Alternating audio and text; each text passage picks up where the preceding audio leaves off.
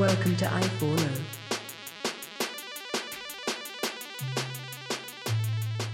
What's up, y'all? Welcome to episode 82 of I4O. We have a solo show today, so you guys get to hear just my beautiful voice tonight. So sit back, grab your favorite evening drink, and join me on a ride through this week's tech news. So it's been a bit of a slower January when it comes to technology. There was a larger data breach that happened recently, but we are not going to talk about that today. That is the collection number 1 breach for anybody who is curious about that.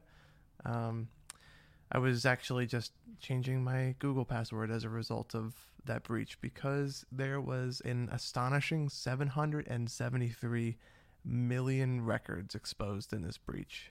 So take that as a word of warning, and if you decide you need to, go ahead and change any of the passwords you think. And also, there's always the reference of haveibeenpwned.com to go and double check if your email has been compromised in any of these breaches. It has been updated with this latest list, so anybody who's looking to find out if they need to change anything, go ahead and check that. But without further ado, I think we should get straight into the first topic. It looks like Volkswagen is going to be readying a $50 billion technology shift to directly compete with Tesla.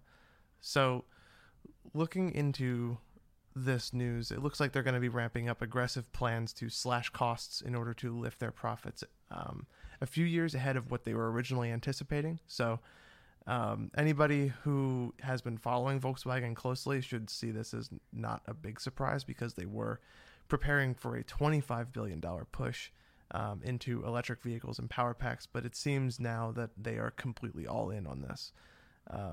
So what they have, basically the long story short, is that their CEO says, or their COO says, they must force the pace to their transformation, become more efficient and agile, and what they've achieved so far is not enough. So there is a large push to get this technology off the ground from Volkswagen. So that's exciting to see.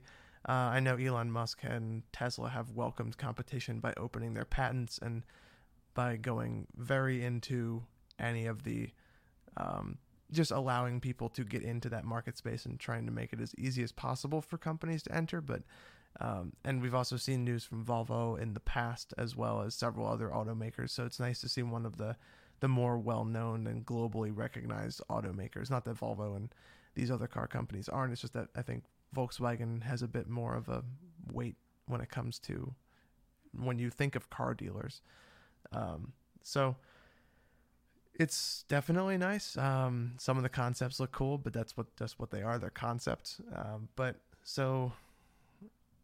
They plan to spend $14 billion itself on a brand on EVs and next-gen car technology, and they expect to have over 20 fully electric vehicles by 2025, which is a little bit larger than the 2 vehicles that they have right now that are electric.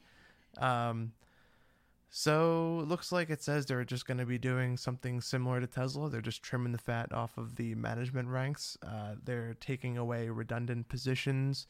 They're trying to slash factory and production costs by consolidating its product offerings, by reducing the number of options that buyers can select. So they're taking a number of steps in order to make this an actual possibility. And I think that's definitely exciting to see Volkswagen getting into this market, because I think that the electric auto industry is a huge boom. And for anybody who is following global politics in any way, I think that having the U.S. and I know the Volkswagen is in the U.S., but they have a major force in the U.S., and this may lead more domestic U.S. automakers to push to make more electric vehicles. But if anybody is looking to get a hold in this market, I think that the first people in are going to be the key decision makers for the entire industry going forward, just because this is more about technology and less about stuff that we've used to do before with cars. So I think that you're going to see a push going forward in order to see these automakers make the transition into electric vehicles. just because gas prices are expensive in other countries too, especially since not every country in the world has domestic gas. So this is definitely a lucrative market, especially as auto batteries get a lot more efficient. I know there are Teslas that are capable of upwards of 300 miles on one charge, so it's not surprising to me to see that this is going to be something that's going to be a key thing when it comes to the auto industry in general. And it's good to see Volkswagen taking the charge on that. Speaking of taking the charge, everybody, when they think of Google Chrome, has really never, when you think of Chrome, you think of everyone uses it, everything supports it, it's got extensions that work, it's a very powerful browser for somebody integrated in the Google ecosystem. But one of the things that you do not think of is efficiency with its memory, and how Chrome has handled that in the past, both with tabs and with basically everything about its memory management. And this comes at the heels of the news that we reported about, I think it was a couple months ago, talking about how Microsoft was going to be pairing with Google Chrome and the Chromium team in order to integrate Edge into that ecosystem and kind of take a step back from what they're currently doing now with Edge and bring it more towards the open platform of Chromium. And just because it is proven to be the better platform, Edge has finally admitted that it no longer has the edge, if you will, on its competition. So it seems like there's going to be a bit of a push to work together, if you will, on some of these browsers that are going to be in the future. And hopefully we see Edge get much better as a result of this. But a side effect is that Chrome will too, because who else knows Windows better than Microsoft? So what they're going to be doing, this is the official statement from Microsoft, is that we will offer Windows platform expertise to improve the experience of all Chromium-based browsers on Windows. It says that we recognize that making the web better on Windows is good for our customers and welcome the opportunity to partner, and especially in the areas of battery life, touch, accessibility, security, and other areas of mutual interest. So this just kind of goes off of the heels of what we've talked about in earlier shows, saying that this is just overall a great move when it comes to Chrome, Chromium, Microsoft, and maybe Edge. So the more people who work on this platform, the more attention it will get, the more security updates it will get, the stronger of a platform it becomes, and the more it's solidified as like the de facto browser on any platform. And I think Microsoft sees that, and they admit that Chromium has the edge in that department. Not to make a pun. So they've held back in the past a lot of like previous of their, like, if you want to call it secret sauce or their secret stuff that makes Edge run so efficiently on Windows. They're going to start sharing a little bit more of that now. So hardware acceleration, touch and scrolling support, accessibility improvements, platform support for ARM-based processors, which is important because I think ARM processors are going to be more and more integrated into laptop experiences, and I think that's more what people are using these types of Windows machines for. I think the era of the desktop is being pushed to more of the professional and enthusiast categories, so it's nice to see ARM support come through for especially this open source project, just because more and more computers as the years go on are going to run on Chromium and ARM based processors and browsers. So it's not going to be open sourcing Windows. It's not going to be sharing its code. It's not going to be doing anything like that. But any changes that it does commit to the Chromium rendering engine to benefit Edge will also benefit Chrome. So that's huge. So it seems it's a really interesting twist when you think about it. It's not something I ever really expected to hear from Microsoft, especially when you think of when people think of Microsoft, they think of the early aughts and 90s Microsoft, where you literally were seeing them go to court with the European Union over antitrust. So this is like, if you had told me 10 years ago that Microsoft was going to be working with Chrome or working with other browsers and and not only that, but adopting the same open source platform that they use, I would have called you a liar. So this is huge news, and I think very exciting going forward for anybody who does work developing Chromium as well as use these browsers. So even just regular people will just see leaps and bounds of improvements come through from Chromium. So that's exciting, and definitely something to keep an eye on. Another article we have is that Amazon Music customers, and this is actually a very interesting update. This is something I thought Amazon was missing. So Amazon Music customers can now communicate with Alexa much more naturally than they used to be able to. So Amazon Music, which is reportedly the third largest subscription-based music service worldwide, which I didn't really think about. I guess that's because it's discounted whenever you have a Prime membership, so it's a nice little benefit that you have there. They are announcing a new set of features which will allow Amazon Music customers to chat with Alexa in a more natural way.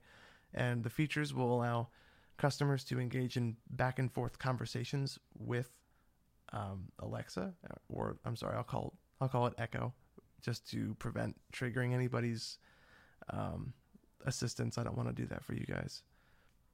It's not a new integration per se, but it definitely is much more of a step in the direction that I would have assumed Amazon would take it. Just because Amazon has this Echo platform behind it. And I think that it's only natural that they start to integrate it into more of their additional services to make things more convenient for people who are buying into this ecosystem, because at CES every year, it's not a matter of will products have the Echo support, but which ones and what appliances are going to begin to adopt this type of thing. So I don't think it's a far cry to say that most devices in like a typical kitchen that sit on a counter will be capable of either interacting with you or playing music to some extent. And it's only natural that if Amazon wants to be that product that sits in everyone's home, then they need to double down on the Echo within those devices. So it's over the years, and I've seen this just through various devices that I've owned. You can ask for music by mood, genre, lyrics, or more. But those have always just been like play pop music or play a song that goes like this and then say some lyrics afterwards. And now it's going to be a bit different. So now it's going to be more of what people who have these products are used to. So for example, you'd be able to say, Echo, help me find a playlist, or help me find music for a holiday party, or help me find dinner music. I don't know many people who I guess that would be if you're eating dinner, but I've never really said dinner music. It's always just been like a genre of music associated with eating, I guess. I don't know. That's weird to me, but that's neither here nor there. And you can also say, help me find a playlist, and direct it towards the genre. So it seems like they're really doubling down on the voice assistant and integrating it in with all of this new stuff, which is actually really exciting if you ask me. And I think that it's a long time coming for them. And it's still going to be directed to playlists by mood or tempo, in addition to genre and occasion. But after the initial command, it's going to follow up with questions to further tailor that to the individual user. So sometimes they'll throw jokes and corny comments and just some additional personality as well, just to make it a little bit more conversational. And I think that's a big step in getting people to be more comfortable with these voice assistants in their house. So for example, it would say, like, help me find a holiday party. And then it throws in a Christmas joke, and it says, any vibe in particular, mellow, maybe upbeat. Then it's help me find a holiday playlist. And then it's, sure, let's sample a few playlists. Shall we narrow it down to country or maybe jazz? And it's like, so you can see how it like offers support. Like, it'll, not only is it just literally answering your question, but it's giving you a push in the right direction towards your interests. So let's say you typically go with jazz. It could be like, oh, you've typically played jazz. Do you want to narrow it down to that, or do you want to do something like country or whatever?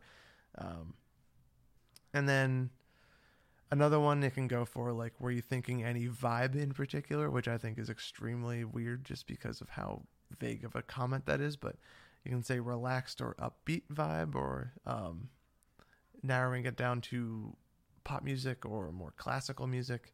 So you can see, like, the limitations here really are endless when it comes to the expanse of the voice assistant in that ecosystem. And I think this is a really compelling thing for really anybody who has an Echo device. So if you own any of these devices, you can definitely look forward to, or even if you're just someone who has the app on your phone and you have integrated a little bit more with Amazon Music, this is something that'll be a little bit more of a nicety for you to have, and something that'll help make the service a little bit more worth your while, just because it's being continually updated. And no one has ever really talked, I think, about Amazon Music aside from just some of the deals that they've done and talked about what services come with the Echo. But I don't think there's ever been really a huge overhaul like this for that service. So this definitely is something interesting. And also, if you wanted to double check that, in the show notes, there is an article that walks through a large number of scenarios that can happen and a large number of various interactions recorded by this TechCrunch author, who is, let's see, Sarah Perez. So thank you for that. I do not have an Echo device, so I cannot test this myself, but this is definitely exciting. Moving right along, there is Google News. So more voice stuff. Just for this is Google taking a different approach to Amazon. This isn't them expanding into Play Music. This isn't that. But what this is Google taking a more of a strong approach on curation of news, audio news in particular, through the assistant. So,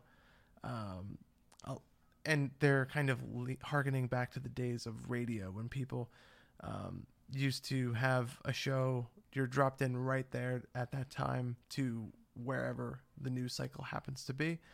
And the only difference with this is, imagine that, but controlled and governed by the assistant. So it's saying, imagine if you have your own radio, one that's available on demand, accessible throughout your day, and brings you news about the world and your interests, which is the important thing here, which Google is putting a lot of its AI behind, integrating deeper into your specific news interests and trying to curate you a more accurate news rotation that's more relevant to what you care about in the news.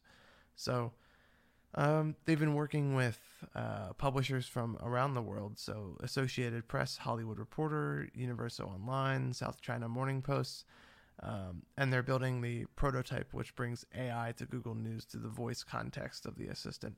So earlier we saw the Google News app get an update, and I have actually fully switched over all of my news apps to that in particular, just because it's so much better at curating news that I find interesting, and it gives me the ability to view competing coverage from different news organizations if I'm trying to get a different opinion, to see if one of them is just hyperbolizing it. And it looks like they're integrating this same technology into audio as well. So they're building out an open specification available for news organizations that want to participate. So it relies on single topic stories segmented out from newscasts or shows, contributing to the audio news feed. So it looks like they may be even sourcing from podcasts from this. So it's interesting, this push that we have from voice and the assistant and things that's happening with, whether it's an Echo device or whether it's a Google Assistant, to bring audio more into the life of a person and make it less of a transaction and more of a proactive interaction, and to more anticipate your needs. And I think we're just now beginning to cross that line into like the second stage of voice assistants. So earlier and in CES in the past and in other shows, a lot of the voice assistants would simply just be transaction based. So you'd say like, okay, turn the lights on, and it would do that, or like, okay, do this, and it would do that. But now it's beginning to expand a little bit more, and it's beginning to learn the interests of people, learn what people typically want to do next, to try to not only anticipate what you're going to tell it, but maybe even prompt you on something that you might have not thought to ask next as a follow-up, or get people who haven't really spent much time with this technology more integrated and learn more about what it truly is capable of. So I think this is a fascinating approach, and I like that they're opening this up to news organizations, because having a device deliver you the news in the morning is nice, because especially as more and more people integrate these devices throughout their house, it becomes far easier for someone to throw the news on, play it across the entire house, and it's now you have basically a podcast across your whole house.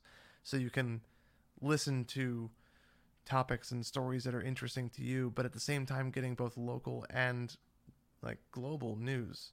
So this is a very fascinating story, and I'm definitely excited to see the future of audio news as well as music.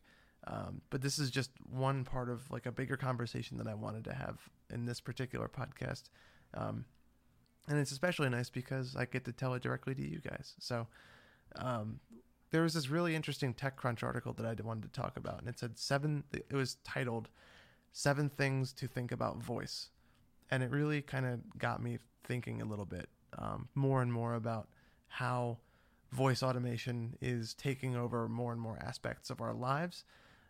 It's not going to change everything, that's true, but it's going to be a part of how our relationship with these devices, these screens, the data that we see and interact with, and everything kind of all plays together. So that's something that I've saw, especially at CES this year. There was a large number of devices that were fully integrated with the Google Assistant, and I don't know if anybody had been keeping up with some of the tech YouTubers, but there was a couple that went on to this giant yacht, and the yacht was fully integrated with an assistant, and it was like, oh, okay, let's turn the lights down in this room, and it follows you from room to room, and the technology is more of an interaction and less of a transaction. So it sees you enter the room, and it knows who you are based on facial recognition. So it adjusts the temperature of the room, or it dims the blinds to like a setting that you prefer.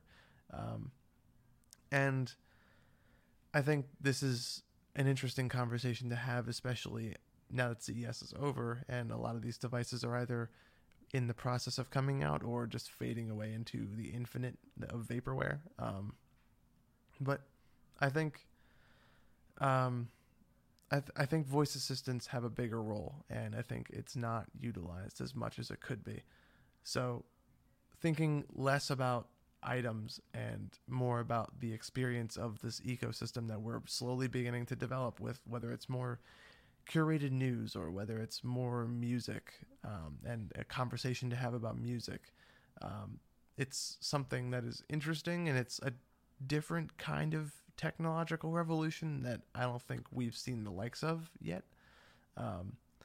More particularly, we've seen internet, and people have said TV didn't kill the radio. Microwave's not going to destroy the oven. VHS isn't going to destroy movie theaters. Much like that, voice is not going to wipe out a previous existing industry. Something like the smartphone that killed off a lot of different industries, but this is something that can just integrate seamlessly into everything that we have. And I think I used to say that the voice assistant and IoT market that we have is going to be a lot like the electrical revolution back when electricity was first invented and harnessed for devices, where people would just stick it in everything and see what works for it. I'm I'm convinced that this is now going to be the next technological revolution. We have um, with when people think of UI and people think of computers, it's something that a lot of people associate with mice, keyboards, monitors, speakers, stuff like that. Um, but when you think about voice, it can be any of those things or none of those things.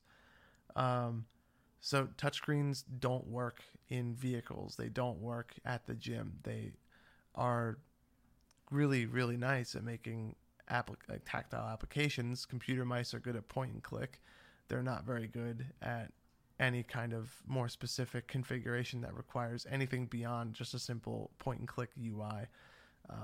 We've learned all where the best use case for all of these things are, and I think with voice, it's not going to destroy any brands. It's not going to hurt keyboard sales or touchscreen sales. It's just going to become another input. So you'll have keyboard, mouse, and voice, as well as like touch and any other of the UI that we've all grown up with and everybody knows about. So one of the things is that I think what makes voice exciting is that it's not using ways to add voice to interaction to current systems, but it's considering new applications and interactions that we haven't seen before. So at the moment, the burden is on us to find the limitations of voice rather than have voice work around what we need. So like I always think of like in Hollywood, there's voice assistants that anticipate what you need and when you need it. And one of the better examples of this is from the movie Her. And it's when he's first configuring his operating system, and it's not him walking through a UI. He like sits down in front of this screen, and it looks like he's about to install a traditional operating system in the way that everybody's seen before. But when it boots up, it initiates a conversation with him, and through asking questions that have almost nothing to do with what you would traditionally think a computer would need in order to configure its settings, it has a conversation like, what was your relationship like with your mother?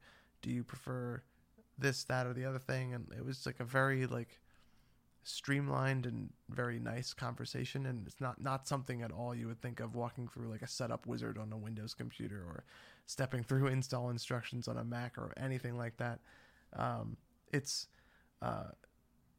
these new types of interactions that this second wave of voice, I think, is what is really going to solidify voice assistance and voice input as something that is very important for society going forward. I think especially as augmented reality expands in use, I think that voice interaction is going to be just another facet of that input.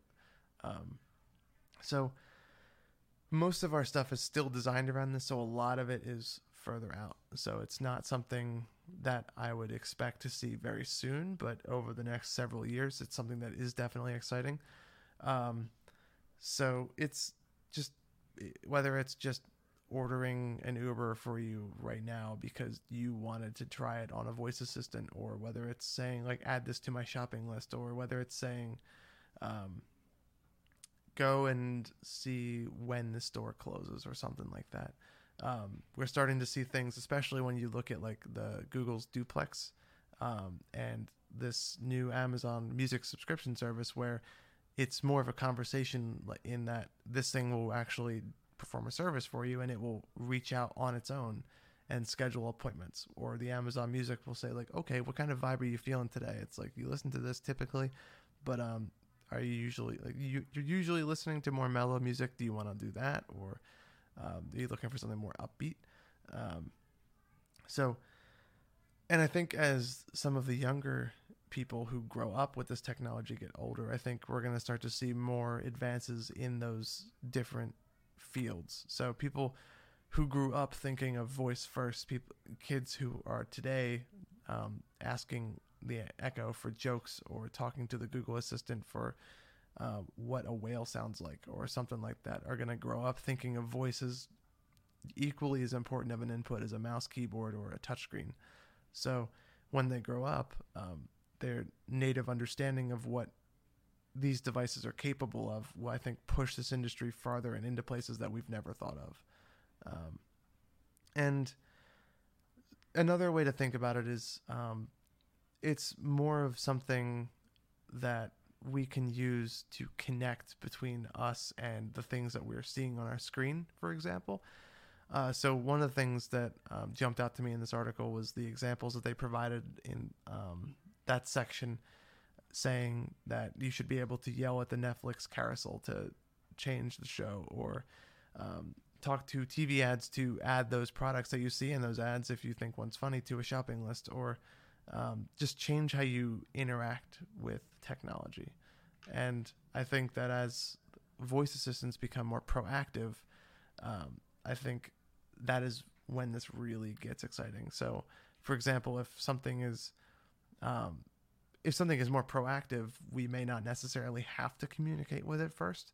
So imagining like walking home and it greets you and says, "Would you like me to turn on the evening lights?" Or saying that you're running late for a meeting, should I order an Uber to get you there? Or your normal bike station has no bikes, or while it's sunny out now, it's projected to rain later, so make sure you bring an umbrella with you. And you can kind of see where I'm going with this. It's extremely exciting, and the technology behind this is fascinating. And I think it can only go upwards from here. So it's going to be exciting to see where this technology goes and how it evolves and who is a part of this, and especially some of the new stuff. It's going to just be fascinating to see what technology comes out of voice, and as we learn how to interact with this platform, like what people decide to test it out with and see what it's capable of. And a lot of people also consider voice as well as a way to potentially automate. So saying, for example, suggesting email replies, or Amazon suggesting things to reply or to purchase, or Siri suggesting apps to use. We'd be more used to applications taking that layer of thought out of our heads. So it's one less thing to think about, one less thing to worry about. We already do this with smartphones, for example. So no one really remembers any phone numbers anymore. No one really remembers addresses. Nobody remembers birthdays. We rely on apps or our devices in order to recollect this information, or even on experiences as well, such as like Google Photos. And people are taking more pictures than ever because they have a smartphone camera in their pocket, which enables them to do that. And it's becoming more natural. And as that becomes more natural, people will feel more comfortable outsourcing these decisions to a device. And if it's through voice, I think that may even be more natural. It's like we can already see that now with the Echo devices being used to order stuff off of Amazon, or Assistant off of Walmart. So, and replenishing subscriptions and getting more information about your day-to-day and what's more important to you. So it's just a little bit of food for thought and just something to think about, the future of voice technology. And it's a nice way to kind of end the show a little bit, if you will, just because it is something that is not talked about. And I think it's an industry that is getting ready to evolve in more ways than we can even think of. But on that note, I think I'm going to let you guys rest on that one.